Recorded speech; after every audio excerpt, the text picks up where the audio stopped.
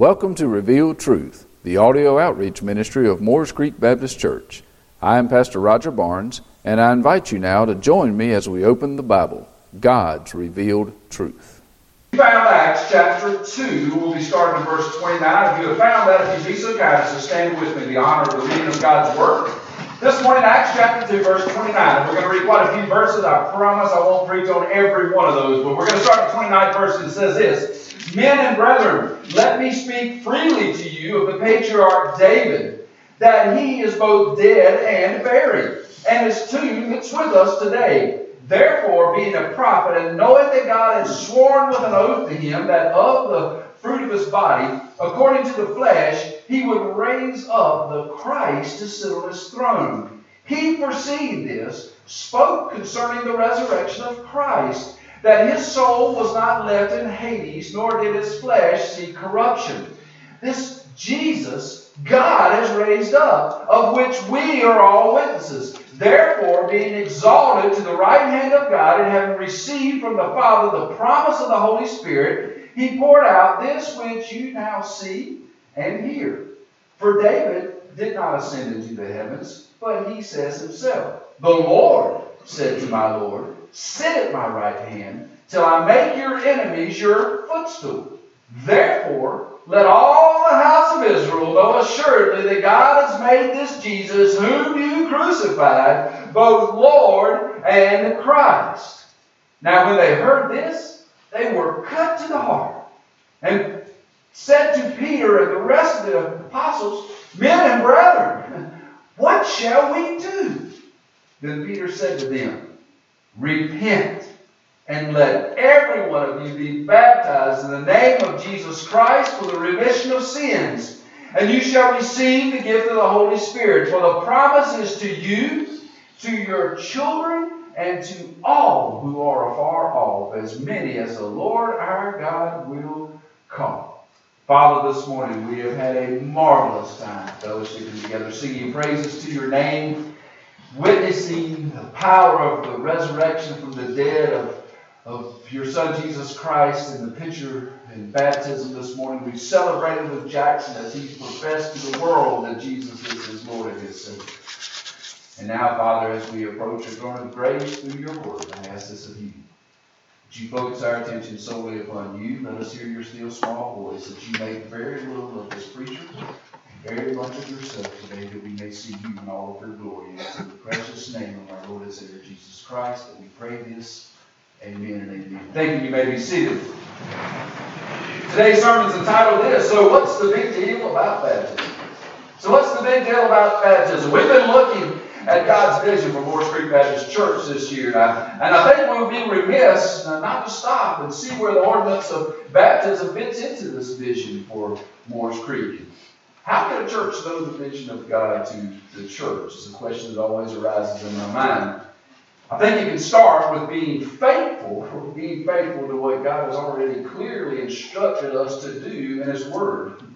And one clear instruction in His Word to the church is that we are to, as He says at the end of Matthew, go into all the world and make disciples, baptizing them in the name of the Father, the Son, and the Holy Spirit. A lot of times, to see what God has in store for you down the road, you must do that which He has told you to do today. And today He has told us to go and make disciples, baptizing them in the name of the Father, the Son, and the Holy Spirit. Baptism has seemed to lose its importance in the church today, quite honestly. You know, when it comes to the Lord's table, we gather around it with some fear and trembling due to what's said in the Word about how we are to approach that table, that ordinance, knowing that we are to come, having repented of the sin in our life, being clean hands and a pure heart before we approach that table. We've even taken it to the point now that we do it quarterly, where in the original church they would do it almost every week. Every week they gather together. But baptism has really lost some of its importance. There are some who say that baptism is a dispensational practice, and it was really for the time of the apostles. There are some who say it's done for children, that they might have the opportunity to go to heaven someday. Some say it's okay just to sprinkle with water and say that they've been baptized. Some say this act of baptism is really just a legalistic practice of man to try to save themselves. Yet baptism is a very important part of what it means to be a Christian. And I believe the Bible gives us very clear instruction and indication of its importance in our church today. There are three areas of importance in regard to baptism and how it relates to our relationship with Jesus Christ that I see in this text this morning. The very first thing that I see in this text this morning is we're to be baptized because Jesus is Lord. When we receive Jesus Christ as our Savior, He becomes our Lord. As best I can tell, when I looked through the Bible this week, trying to see how many times Jesus was called Savior and how many times He was called Lord, I was shocked. There are 24 times I could find in the New Testament that Jesus was referenced as Savior. 24 times. There are 242 references to Him being Lord.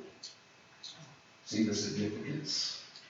See the significance of Him being Lord in your life? There's more to our relationship with Jesus Christ than just Him saving you from your sins. Jesus said we are to take up our cross daily and follow Him. We're to give up those things that hold so precious to us in this world, to take on to ourselves those things which are precious to Him in this world. We are to deny ourselves and follow Him.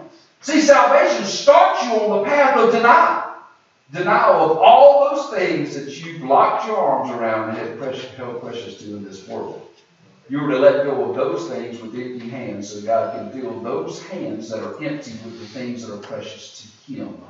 The things that are precious to Him. In Acts 2, that passage that we read in the 36th verse, it said, "Therefore let all the house of Israel know assuredly that God has made this Jesus whom you crucified." I find it interesting. We look at it and it says, yes, the house of Israel, but understand this. The Bible tells us that we are grafted into the house of Israel through what Jesus Christ has done for us.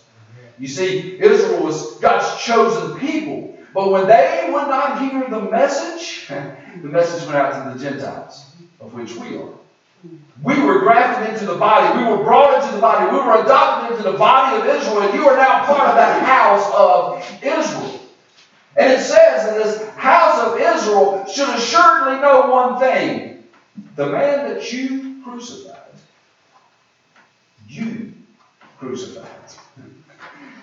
God has made Lord in Christ. You see, there's only one reason that Christ crawled upon the cross and died. It's you and me.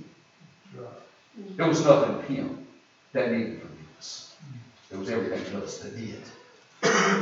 When we know that He was crucified, we know that He was crucified because of your sin and mine.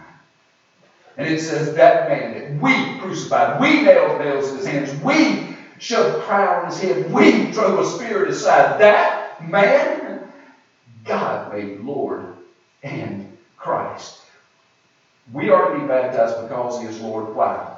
The very first thing that comes to mind when I think of Him being Lord is we're to be baptized because He is Lord, because we are going to follow His example. We're going to follow His example. We are to be in this life, exactly what Jesus was. We're to show to this world who Jesus is. And back in Matthew the third chapter, in verse 13 it says this. Then Jesus came from Galilee to John in the Jordan to be baptized by Him. And John, he tried to prevent him, saying, I need to be baptized by you, and you're coming to see me? So here he comes to his kinfolk, waist deep in the Jordan. He says, I need to be baptized. And John says, hold on a second. I know who you are. I'm the one that needs to be baptized by you. He goes on to say, but Jesus answered and said to him, permit it to be so now. For thus it is fitting for us to fulfill all righteousness. Did He allow it? And it says, when He had been baptized, Jesus came up immediately from the water, and behold, the heavens were opened to Him. And He saw the Spirit of God descending like a dove and alighting upon Him. And suddenly a voice came from heaven saying, this is my beloved Son, in whom I am well pleased. All those who repented of sin and believed were being baptized by John. John was baptizing there in the Jordan. And it says in the third verse of that same chapter, it says, in second verse of that same chapter there, it actually says that you are to repent, for the kingdom of God, or the kingdom of heaven, is at hand. So what John was preaching to those who were coming is that you must repent. What does it mean to repent? Repent means to turn your back on that sin that you've been doing and go a different direction. It means that sin that you've been so caught up in, that's been so consuming in your life, that's been all that you wanted, suddenly no longer tastes good, no longer looks good, no longer smells good, no longer is a desire of your life, and you set that aside and you turn back on it and you go in opposite direction. What is the opposite direction?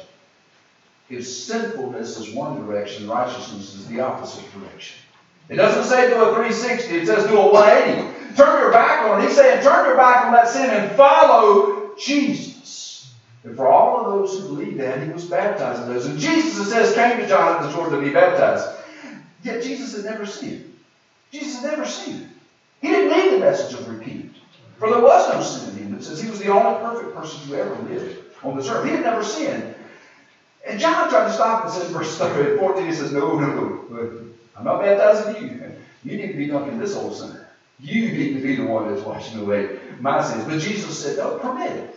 Permit it now so that it is fulfillment of all righteousness. Fulfillment of all righteousness. See, Jesus was baptized to fulfill all righteousness. He was baptized as a picture of his death, burial, and his resurrection. He was baptized as an example to those of us who would believe on what he had done. He was baptized as a public identification with taking on our sins on the cross. He was baptized as an example to us. When Jesus was baptized and rose from the water, the Father showed his approval. It says not only did the heavens open and the Holy Spirit came as a dove, but the voice of God was audibly heard. He says, this is my beloved Son, in whom I am well pleased. You see, we are to follow in baptism because Christ set it as an example. Wouldn't you love to know? Wouldn't you love to know one day you're going to hear God say, beloved Son, I am so pleased. And you know what? It's going to happen. It's going to happen. There's going to be a day that you stand before the Almighty God. For some, he's going to say, depart from me, for I never knew you. Leave. You're not mine. For others, he's going to say, well done, my good and faithful servant. Well done, my good and faithful servant. Come into the glory that I've made for you. There will be that day. So we're to follow because of his example. We're also to follow because of obedience.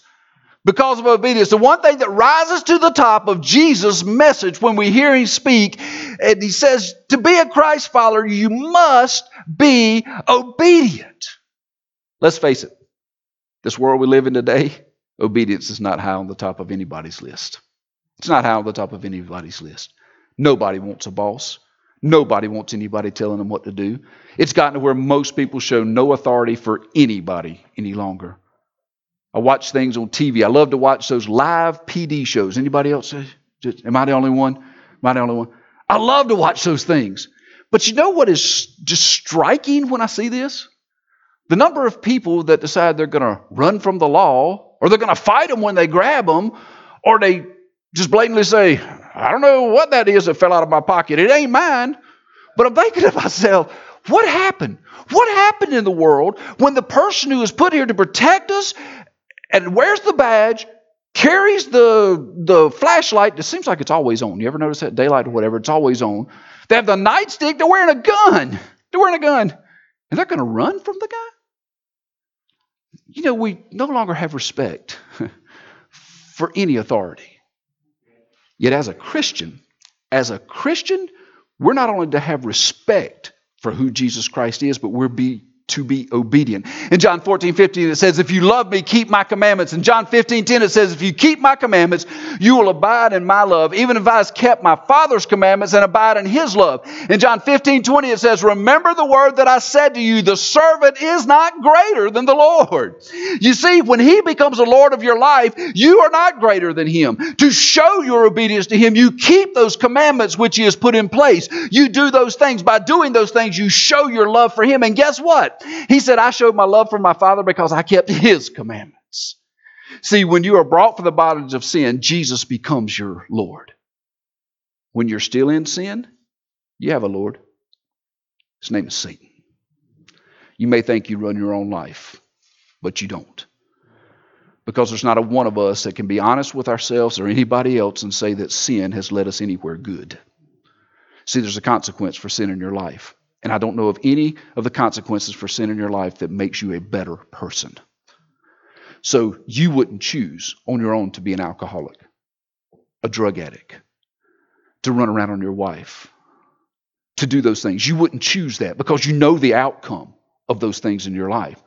So don't tell me you're the Lord of your life. No, Satan's the Lord of your life if you don't know Jesus Christ as your Lord and Savior. Because you know, evidenced in your own life, that the outcome of sin in your life is death. So don't tell me that you run your own life. You have a Lord. And if you don't know Jesus Christ as your Lord and Savior, Satan is the one you do know as your Lord and Savior. And you see, he tells us that he brought us out of bondage of sin. He adopted us. He bought us off the table of slaves of sin. He said, I'll take him. I'll take her. I'll take him. I'll take her. He purchased you. And once he became the purchaser, he became your Lord. And once he became your Lord, he calls the shots. If he does not call the shots in your life, he is not your Lord. If he is not your Lord, he is not your Savior. If he is not your Savior, your destiny is a place called hell for all of eternity. Can't make it any simpler. See what happens when we have two lords or two masters. Matthew 6:24 says, no man can serve two masters. And don't we know that? For either he will hate the one and love the other, or else he will hold to the one and despise the other. Don't think you can put one foot in the world and one foot in heaven. It doesn't happen. God said, I would rather you either be all in or all out, because if you stand in the middle, you make me vomit. That's what he says. You see, you can't serve two masters. Either Jesus is Lord of your life or he is not. And if he is Lord of your life, obedience to him is required. It is not an option. Obedience is required. Anything short of obedience to an almighty Lord who died upon a cross for your sin, anything short of obedience to him is sin. Call it what it is. To not be obedient to God, to Christ, to his command, to his call in your life is sin. What is it that relates all these things? What is it that relates these things to what we practiced this morning in baptism? I think about what Jesus himself said about baptism. I referenced it with the kids, Matthew 28:18. And Jesus came and he spake unto them, saying, all power is given unto me in heaven and earth. See his lordship? All power. He says, go ye therefore and teach all nations, baptizing them in the name of the Father and of the Son and of the Holy Spirit, teaching them to observe all things whatsoever I commanded you. See the obedience? Teaching them to observe all things. And he says, and lo, I will be with you. No, that doesn't mean it's unbiblical to fly. It's not L-O-W, I will be with you. It's L-O, I will be with you. Was I the only one that got that? I was. He says, lo, I will be with you. Obedience to the Almighty God through Jesus Christ puts you in perfect fellowship with Jesus. And he'll always be there. He'll always be there. See, to be disobedient brings sin, and sin brings separation. Sin brings separation. Jesus commands us to go and make disciples. And the first thing we are to do when we make disciples is for them to be baptized. To be baptized.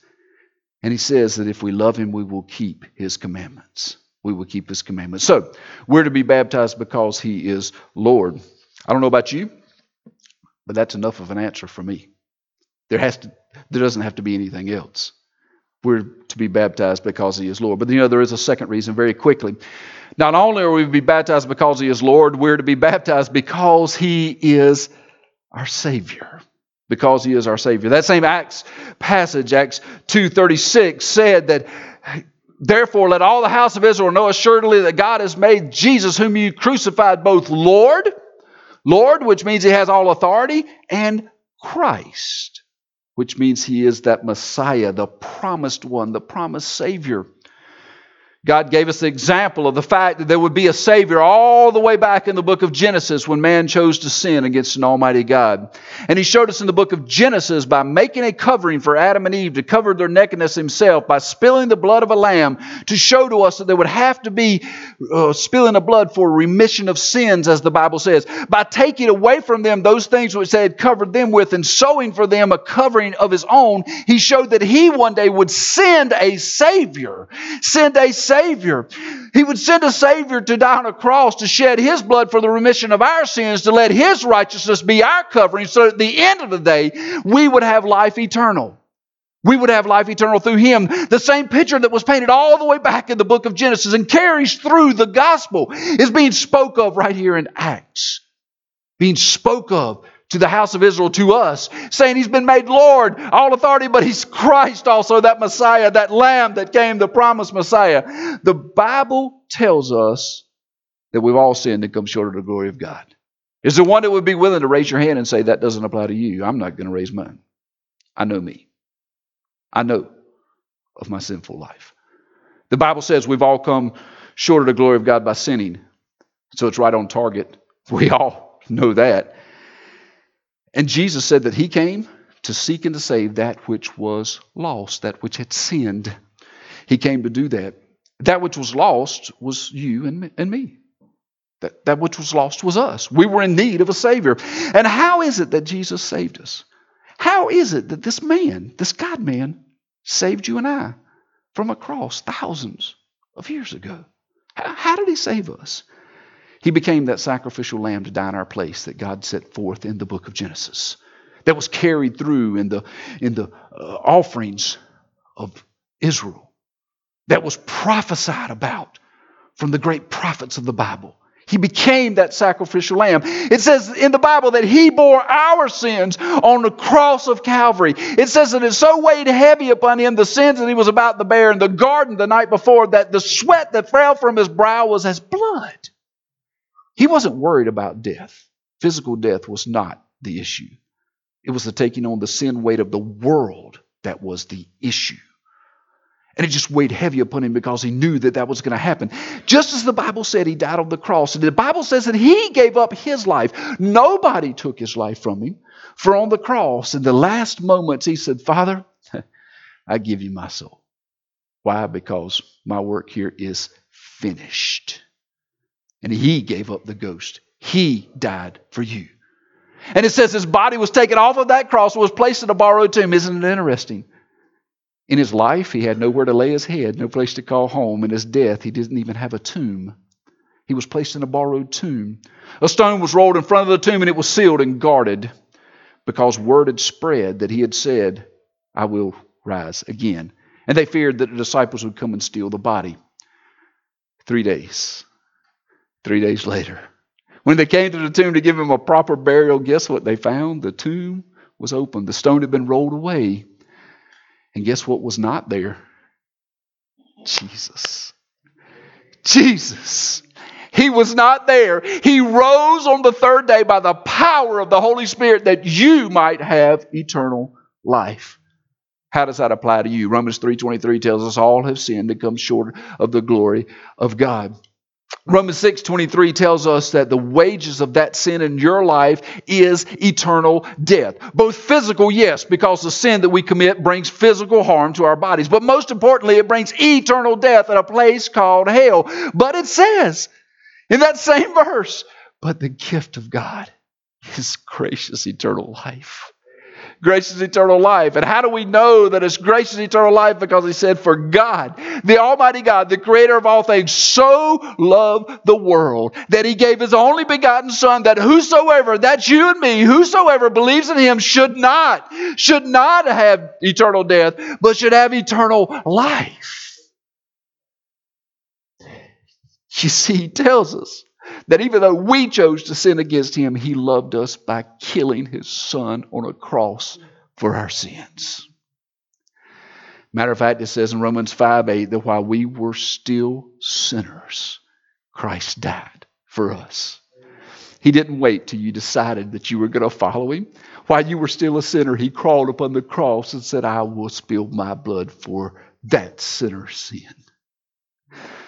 The Bible tells us in Romans 10, 8 and 9 that if we will believe in our heart and confess with our mouth that Jesus Christ is Lord, He died on the cross for us. If we'll believe that, if we'll confess it with our mouth, then we will be saved. What happens when we're saved? We're baptized. See, baptism is a beautiful picture of what Christ did for us, what Christ did for us. I know we're running short on time, but flip over to Romans with me. I can't help but show you this. Romans 6. Romans chapter 6, verses 1 through 14. I'll start reading. It says this: What shall we say then? Shall we continue in sin that grace may abound? Certainly not. How shall we who died to sin live any longer in it? He's saying what? You've come to know Jesus as your Lord and Savior. You've died to sin and now you're going to live in it? How ridiculous is that statement? He goes on to say, or do you not know? Do you not know this? That as many of us as were baptized into Christ were baptized into His death. See the picture of being immersed under the water? We were baptized in His death. Therefore we were buried with Him through baptism into death, that just as Christ was raised from the dead by the glory of the Father, even so we also should walk in newness of life. You see, we're placed into the water, the baptismal pool, under the water as a sign of being dead to sin in Jesus Christ. We rise from that water to walk a new life. A new life. A new life in Jesus Christ. For if we have been united together in the likeness of His death, certain we also shall be in the likeness of His resurrection. Knowing this, that our old man was crucified, that the body of sin might be done away with, that we should no longer be slaves to sin. For He who has died has been freed from sin. Aren't you glad to know this morning you've been freed from sin? Now, if we died with Christ, we believe that we shall also live with Him. That's the beautiful thing about Jesus Christ. He's not a statue on a wall. He's not bones in a tomb somewhere. He's not encased in glass that we can walk past. Jesus Christ is alive. Jesus Christ is alive. It says, because He's alive, you're alive. He says, knowing that Christ, having been raised from the dead, He's going to die no more. Death no longer has dominion over Him. For the death that He died to sin once for all. But the life that He lives, He lives to God. Likewise, you also reckon yourselves to be dead indeed to sin, but alive to God in Christ Jesus our Lord. With that thought, verse 12 says, therefore, do not let sin reign in your mortal body, that you should obey it in its lust. And do not present your members as instruments of unrighteousness to sin, but present yourselves to God as being alive from the dead, and your members as instruments of righteousness to God. Verse 14, my favorite, for sin shall not have dominion over you, for you are not under the law, but you are under grace. Hallelujah. You see, we no longer are held down by the law of sin. We are under the grace of God through the blood that's shed by Jesus Christ for your sin and mine. And obedience to that, because He is Lord, is that we would follow Him in His example. Obedience to that is that we would be baptized after we're saved as an example to the world of just how God has raised us from the dead. See, baptism is an outward sign of an inward change that comes from believing that Jesus Christ died for your sins and rose from the dead that you might have eternal life. Baptism does not save you. Baptism is because you're saved. It's because you're saved. Baptism is a proclamation of Christ's work in your life to a world that needs to know Jesus as their Lord and Savior. Remember the story, and I'll just briefly tell it to you instead of reading it, but out of Acts 8, you remember this guy named Philip and this eunuch that was riding along in a chariot. This eunuch was riding in a chariot and he was reading the book of Isaiah. He was just coming from Jerusalem having worshiped, and he was reading the book of Isaiah as he rode along.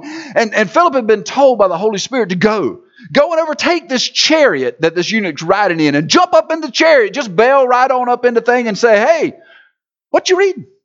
Yeah, Philip just runs right along. He catches up to the chariot. He bails in and he says, let me ask you a question, Mr. Eunuch. Do you understand what you're reading? How many of you read the Bible sometimes and goes, boy, I wish somebody would explain this thing to me? It happens to me. Your pastor? Yes. That's exactly what this guy said in verse 31 of chapter 8. He says, how can I unless someone would guide me? You think it was a coincidence that the Holy Spirit had Philip running alongside the chariot? No coincidence whatsoever. Holy Spirit knew in advance the eunuch was going to need someone to explain the story to him. So it says that Philip got in a chariot, and it says that he began in verse 35 with that passage and preached to him Jesus. Preached to him Jesus. And I know part of that was the fact that he preached that he died for his sins, that he was buried, and that he rose the third day, and that once you come to know that fact, that you need to be buried in death with Christ and raised to a new life through baptism. How do I know that? Because in verse 36, it says as they were riding along, the eunuch said, "Hey, whoa. Why can't I be baptized? Why can't I be baptized? Look, there's a pond right here." And they halted up the chariot. When he says, "What would hinder me?" And Philip looks at him and he says these words, "If you believe with all of your heart, you may." That day that eunuch believed in Jesus Christ as his Lord and Savior. That day that eunuch was buried in the water to symbolize his death to sin and rose in life with Christ. At the realization that Christ was his Savior, the eunuch wanted to be obedient to him as Savior. He wanted to be obedient to him as Savior and be baptized. See, why are we baptized? Because Jesus is Lord. We're also baptized because he is Savior. And third, very quickly, we are baptized because Jesus is the cornerstone. See, never forget, not only is he your Savior from sin, not only is the Lord of your life, but he is the cornerstone of the church. He's the cornerstone of the body. It says in that Acts passage that God has made Jesus who he is and what he is to us. God has made him. In Isaiah 28, it's prophesied. It says, "Therefore, thus saith the Lord God, Behold, I lay in Zion for a foundation, a stone, a tried stone, a precious cornerstone, a sure foundation. He that believeth shall not make haste." Can't forget, Jesus also asked his disciples along these same lines in Matthew chapter 16. In Matthew chapter 16, he asked this question. When Jesus came into the region of Caesarea Philippi, he asked his disciples, saying, "Who do men say that I am? I, the Son of Man." And it says that some answered, John the Baptist, Elijah, Jeremiah, maybe some of the other prophets. And then Jesus looked and said, "But who do you say that I am?" Who do you? He brought it right down personal. He got up in their grill, as we'd say. He said, "Who do you? Who do you say that I am?" And it says Simon Peter. Remember Simon Peter? He had the foot-shaped mouth. He's really easy to pick out. He was constantly sticking his foot in his mouth by being the first to answer. He speaks up and he says, Simon Peter says, "You are the Christ, the Son of the living God."